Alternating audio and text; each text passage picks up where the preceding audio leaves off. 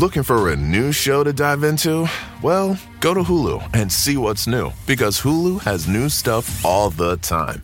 Like the full season of FX's epic limited series Shogun, FX's new international spy thriller The Veil, starring Emmy and Golden Globe winner Elizabeth Moss. And don't miss the all-new crime series Under the Bridge, inspired by shocking true events and starring Riley Keough and Lily Gladstone.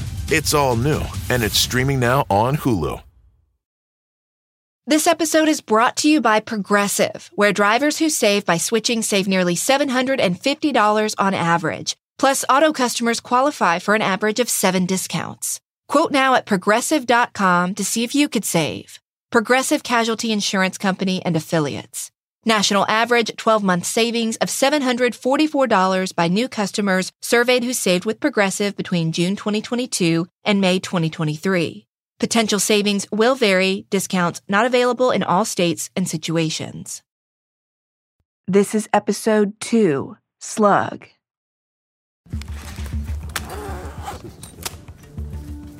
At 9 o'clock in the morning on July 9th, 2003, 16 hours after paramedics pronounced John Wells dead, Dr. William Anderson started John's autopsy at the District 12 Medical Examiner's Office in Sarasota, Florida.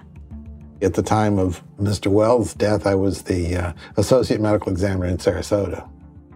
Back in 2003, the ME's office in Sarasota wasn't a government entity. It was a private group of physicians that contracted with several surrounding counties, including DeSoto, to provide pathology services. John Wells was one of the last autopsies Dr. Anderson conducted in the 12th District before leaving that office to go into business for himself, where he's currently employed today. I practice in the area of forensic and anatomic and clinical pathology, and I'm presently in private practice. During his time with the 12th District in 2002 and 2003, Dr. Anderson worked hand-in-hand with Megan Simrak, the investigator who'd brought John's case to him. I mentioned her in episode 1. Megan was one of the investigators. She was probably there a year or so. She probably just came about the same time I did in 2002. As a medical examiner, the pathologist really needs to be in a position to be evaluating the body as little disturbed as possible. So we discourage investigators and certainly law enforcement from trying to do an examination on the scene, because it can really screw things up. So Megan did really exactly what she should have done. And she didn't touch the body very much. Part of the autopsy, where we have then under controlled circumstances, we can do a proper scientific examination. The first step in Dr. Anderson's examination was to do x-rays. Within seconds of the first image developing, he knew John's case was not just an accidental drowning, like many of the people at the scene had believed. So in the x-rays, you can see there was a projectile in the back of the skull. So that was pretty much a slam dunk as far as this being a gunshot wound. A projectile, aka a bullet, fully intact. Went back into the skull, essentially involved portions of the brain, and ended up going from right slightly to left and going into the back part of the brain. Anderson knew right then and there that the preliminary theory law enforcement and investigator Simrak were working off of, this notion that John had hit his head after falling in a shallow body of water and drowned, was incorrect. And that's why you have the medical examiner, a physician, doing the autopsy and evaluating it, because they can be misinterpreted by law enforcement and anybody else looking at the body. Anderson knew from reading Megan Simrak's field report that she hadn't listed a firearm as being located at the scene, and in the brief conversation he'd had with DeSoto County Sheriff's Office investigators the day before, they hadn't mentioned a gun either. But before Anderson alerted law enforcement that he discovered a bullet, he needed to finish the autopsy. He wanted to provide police with everything he could from a pathology standpoint, so that their investigation would get off on the right foot. In his report, he wrote that when John was found and when his body arrived to the morgue, his eyes were closed. It was only after taking the x-rays and lifting John's right eyelid that Dr. Anderson determined a .17 caliber bullet had gone into the teen's right eye. It had entered sort of between the upper curvature of his eyeball, but between the eyeball and the inside of his eyelid, a fairly unusual injury, according to Dr. Anderson. The bullet caused John's actual eyeball to explode, and as the round traveled slightly downward, right to left, through his head, it tore through his brain. But because the bullet was such a small caliber, it slowed down as it traveled, and because it didn't come in contact with any bone, it stayed intact. Eventually, it stopped in the back of John's head and rested near the base of his skull. There's a really good anatomical diagram of the bullet's trajectory I pulled out from the autopsy report, and it's on our website. I highly recommend you take a look so you can understand what I'm describing. Trust me, it's pretty important. In Dr. Anderson's opinion, all of the damage the bullet caused occurred internally, meaning, at first glance, looking at John's face, there wasn't significant trauma that would make anyone think he'd been shot. Really, it just looked like John was asleep, and he was healing from a black eye. The only sign of injury was a small, oval scab-like bump on the outside of his right eyelid, near where his brow bone hung over his lid. Crusted around that area was some dried blood. When Dr. Anderson examined the wound closely, he found that a few of John's eyelashes were missing, which, in his professional opinion, likely meant the bullet had torn them off as it entered. What was odd to Anderson was the absence of soot or tiny burns on John's skin near the entry wound. Those burns are what's referred to as stippling. In single-victim gunshot wound cases, particularly to the head, Dr. Anderson usually found stippling. Soot and stippling, or burning powder, travel certain distances in the air from a weapon. Soot generally will travel about 6-8 inches in the air, so if it's deposited upon the skin, then you know the weapon was close. Now, if the gun is further away than that, then all that powder and burning powder doesn't make it. It basically drops to the ground. It doesn't make it to the skin. So if we know we don't have any sort of stippling, then we know the gun has to be further than, say, 2 feet away. Dr. Anderson tucked that observation away in his mind while he continued the autopsy. Next, he checked out John's torso, arms, legs, and hands. He's got a number of abrasions, which would indicate some prior trauma, or some trauma about at the same time. Is an abrasion just another word for a bruise?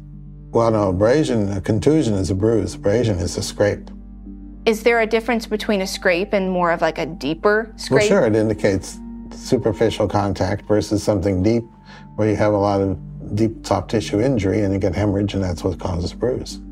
So these abrasions just mean that there's prior trauma, but like how prior? Quite possibly at the same time. It could have been possibly evidence of a struggle with someone struggling with him. The small cuts and scrapes gave Anderson a sinking feeling that something bad had happened to John. He surmised that the teen was either a victim of a suicide or a bizarre firearm accident, neither of which made sense to the doctor because, again, he had not read anything that indicated a gun was found at the scene. With the pathology findings not supporting suicide or an accident, the only other likely scenario for Anderson was that John had been killed by someone else. Anderson's internal examination of John's body only confirmed his growing suspicions that John's case was looking more and more like a homicide. In John's lungs, the doctor found 200 cc's of fluid, a little less than a cup. According to official documents, that liquid was a mixture of dirty creek water and bodily fluids. In our interview, Dr. Anderson explained how those fluids got there because of what was happening to John's respiratory system as he died. What is hyperinflation of the lungs? Well, that means it's expanded more than usual. And why would that be? Just sometimes with individuals, as they get short of breath, particularly with developing pulmonary edema, they're going to essentially breathe harder. Gasping. Yeah. So the fact that there were traces of dirty water present in John's lungs meant he was still breathing when he became submerged in the ditch. It was a combination of the bullet wound and water inhalation that Anderson felt ultimately caused John's death. From reading investigator Megan Simrak's field report, Dr. Anderson learned that most of the blood in John's body, what's referred to as livor mortis, showed it had settled in the front of his chest, arms, and face, and nowhere else. Megan's report also noted that John was in full rigor mortis when she got to the scene around 6:45 p.m. on Tuesday, July 8th. Anderson told me that John being in full rigor meant that he would have had to die 4 to 6 hours prior to Megan Simrak assessing his body, which would have put his approximate time of death between 12:45 p.m. at the earliest and 2:45 p.m. at the latest. Remember that window of time because it's going to be very important in the next few episodes. The only thing that could affect Anderson's rough estimate about John's time of death would have been if John had consumed any substances or been in a state of hyperactivity close to the time that he died. In other words, had John consumed drugs or alcohol that would speed up rigor mortis setting in? To answer that, Dr. Anderson turned to John's stomach contents and toxicology, and what those showed was very interesting.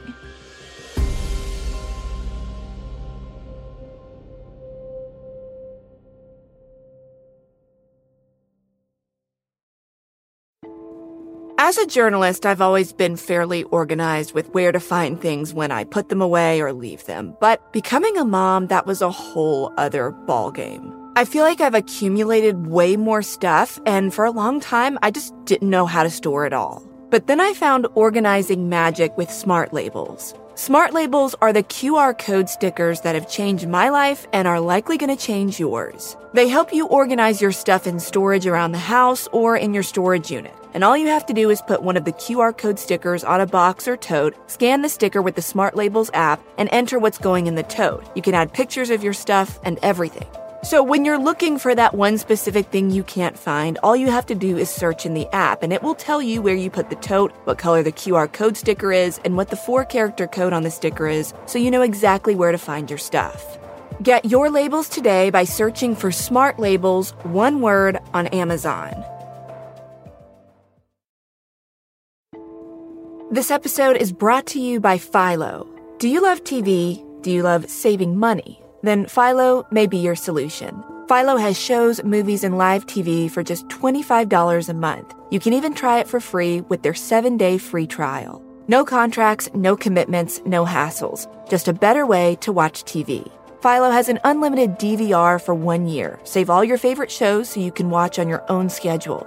Philo allows for multiple profiles and multiple streams, meaning everyone in the house can have their own saved shows and up to 3 simultaneous streams. Never fight over who gets to pick what to watch. If you can't get enough TV, then there's no better way to watch. Philo has more than 70 channels like ID, Lifetime, and MTV. With Philo, you can start watching in seconds for less money and less hassle. Try it yourself with their 7-day free trial. Sign up today at philo.tv/counterclock. That's philo.tv/counterclock to binge all your favorite murder mysteries now.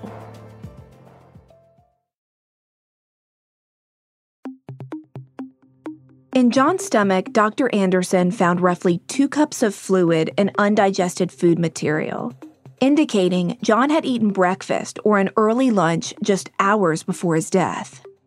Usually the stomach will empty pretty much in a couple of hours because, again, it depends on how much you eat. You know, if you take a huge steak dinner, it may take longer. You just take a few bites of something, it's going to be quicker. So if this victim ate breakfast that morning, for example, this partially digested food could be what that is. Would it be his dinner from the night before? Probably not.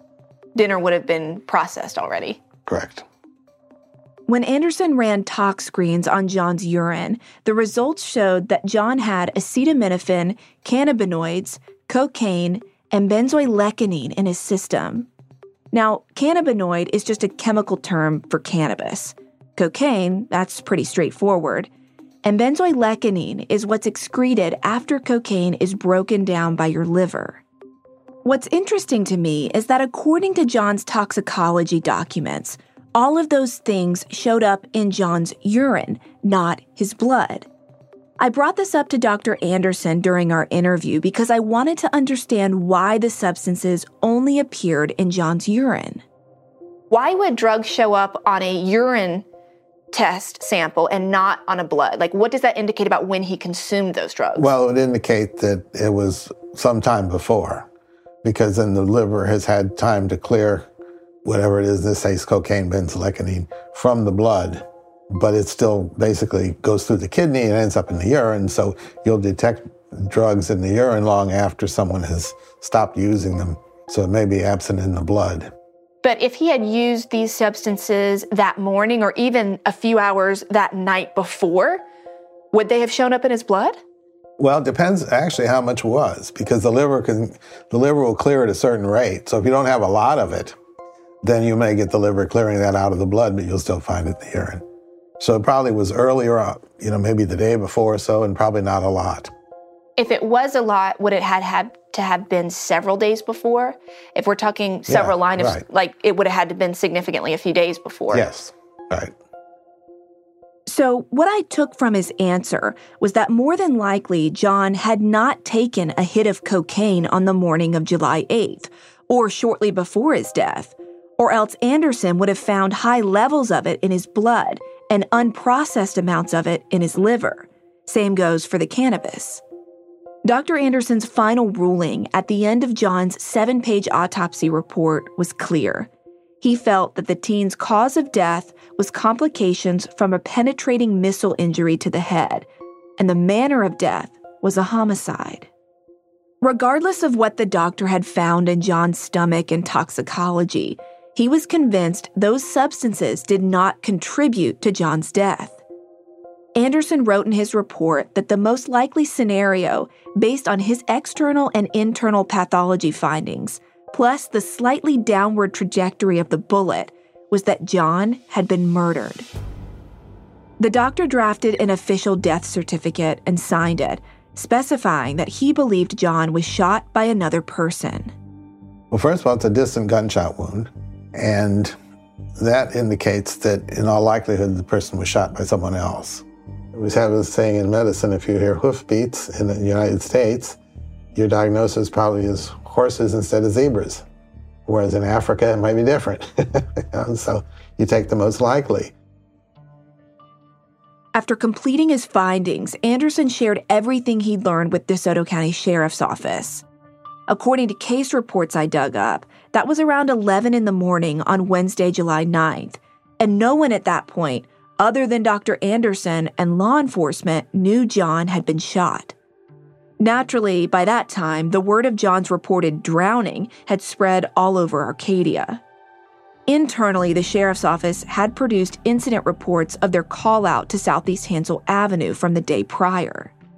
One of the first people to read those reports was former DeSoto Sun newspaper reporter Steve Blanchard. I would visit with the women in records who knew me because I would go there every day. They would either tell me, oh, there's some good stuff in there, you might want to check out X, Y, Z, or I would just pick them up and head back to the office and then go through them. If I found a story that was interesting, I would usually go back to the sheriff's office and ask to speak with Major Will Wise, and he was my main contact at the sheriff's office. Chief Deputy William Bill Wise was one of the DeSoto County staff members on scene the afternoon John was found. He didn't return my calls for an interview for this podcast, but back in 2003, Bill was Steve's main source at the sheriff's office. I would go in and I would sit at his desk and we would have a very candid conversation. We had a really good conversation most of the time because he trusted me. And he knew what I would and wouldn't report on, and we kind of had an understanding of what was on the record and what was off the record. So I built a lot of trust, which let me get a lot of great stories. An accidental drowning of a teenage boy on a local farm was sad, but in terms of content for a small, struggling newspaper, it was going to make a great story for Steve to break. I remember seeing the report and going, holy cow, this is different than anything I usually cover. This isn't a school board story. This isn't somebody getting pulled over or somebody leaving a kid in a van, which happened way more than it should have. It caught my attention because it was so different than what I would usually see in the reports. So I knew there was a story there. And when you get the police reports, they're like very short, a couple of sentences, maybe a paragraph. And so I knew I needed to get more details. And I also knew that this was going to be probably the front page story the next day. Steve published a brief piece about John Wells that showed up in newspapers the next day with a headline that read, "Local teen found drowned in canal." After reporting his first article, Steve went back for follow-ups, but he noticed that his normal give-and-take relationship with the DeSoto County Sheriff's Office slowed to a trickle. There were a lot of off-the-record conversations and strange hushed talk behind closed doors. Gone were the mornings where Steve and Bill Wise would drink coffee together and discuss the crime blotter. For Steve, this drastic change alerted him to a very important reality, one that any good journalist could pick up on. Something was up with the John Wells case. Law enforcement couldn't tell me anything yet, except for he was found, we thought he drowned, but now there's a bullet wound. We don't know anything beyond that. So right after the coverage, it was a lot of, we don't know yet, and we'll let you know, and we're investigating, and we're looking for suspects. But I don't ever remember there being something concrete to grab onto to warrant a story other than repeating the same thing that we repeated before. Steve was forced to hold off on his reporting for the time being until law enforcement gave him something more to work with. Most people in the community avoided talking with Steve on the record because he was with the media and he wasn't originally from Arcadia. So, without police or public participation, Steve was stuck and had to move on to other stories in the meantime. From law enforcement's perspective, that's exactly what they wanted. You see, because while Steve was fishing around for more of the story, investigators were in the beginning phases of their own hunt. A hunt for a killer. By noon on July 9th, they were creeping close to being 24 hours behind on the case. Remember, when DCSO and paramedics initially responded to the trash pile off Southeast Hansel Avenue on July 8th, they claimed there was no gun, no bullet casings, no way for them to have known that John was shot. And in terms of physical evidence, that is all true. But remember the 911 call John's grandma placed to report finding him? Well, I listened back through that call a couple of times, and there's a very short part where she brings up something important before the dispatcher quickly interrupts her. Did you hear anything or anything? No, ma'am. No, ma'am. He took his pistol with him, but that we found out this last time when we was walking around, and we couldn't imagine what... Miss Strader, can you tell if he's breathing whenever you went out there a few minutes ago? Could anyone tell? Did you catch it? He took his pistol with him.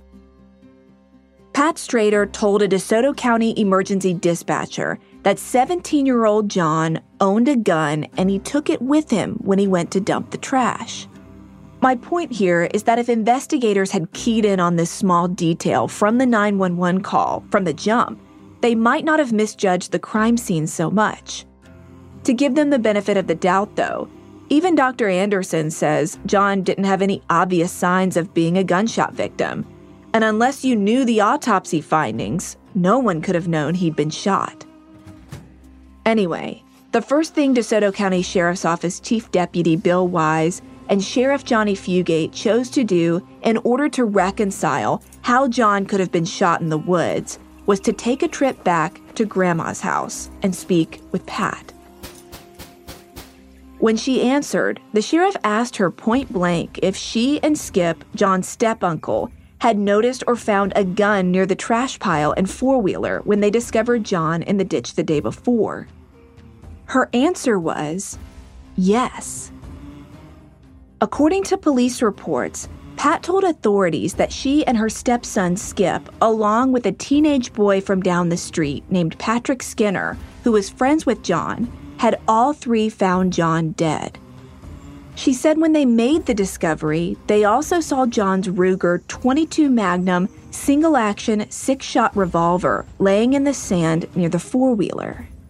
She said they also found a belt, a nylon holster, and an olive green-colored thigh strap for a firearm scattered between where the ATV was parked and where they ultimately found John in the water. Pat explained to the sheriff that she'd purposely removed the gun, holster, belt, and strap from the scene before police arrived because she was afraid that she would get in trouble for allowing John, who was underage, to carry a firearm. At the time, she said she didn't think it had anything to do with him drowning. She emphasized that she thought he'd been stung by bees and gone to the water to get away from them, a sentiment you repeatedly hear her mention in the 911 call. I believe he might have got into some ants or a wasp or something stung him. To me, my description of seeing this is, if there were bees or something after him, he would have been in there and bent over to get out of there. Pat was John's legal guardian who still had ongoing legal issues with Helen. She said it wouldn't bode well for her to be the responsible adult who let a teen carry a gun alone in the woods. At that point, law enforcement wasn't sure what to make of her story. They told Pat straight up that John had been shot and explained why what she had done not only made her, Skip, and Patrick look bad, but technically, they'd interfered in a murder investigation. Pat's reaction to that was to hand over everything to police and agree to come to the station for a sit-down interview. The story that followed is one investigators had to navigate carefully. Now, I don't remember in here exactly, but Patrick found the gun laying right beside the four-wheeler. He said that's unusual. He picked up that gun because Pat told him to. Pick up the gun and see if it's been shot. That's coming up in episode 3, Story. Listen right now. I live by routines, especially my same-day delivery routine with Shipt. Because when Sunday rolls around, I'm not scared. I got my shopper on the way with all my favorites. Shipt, delight in every delivery. Learn more at shipt.com. Save big money on everything for your spring projects at Menards. We have all of your garden and landscaping essentials. Master Garden Premium Garden Soil contains a slow-release fertilizer that feeds gardens for up to 9 months. It produces better results and is ready to use for all your gardening needs. Save big on Menards' great selection of garden and landscaping products. Compare brands in store or online at menards.com. Save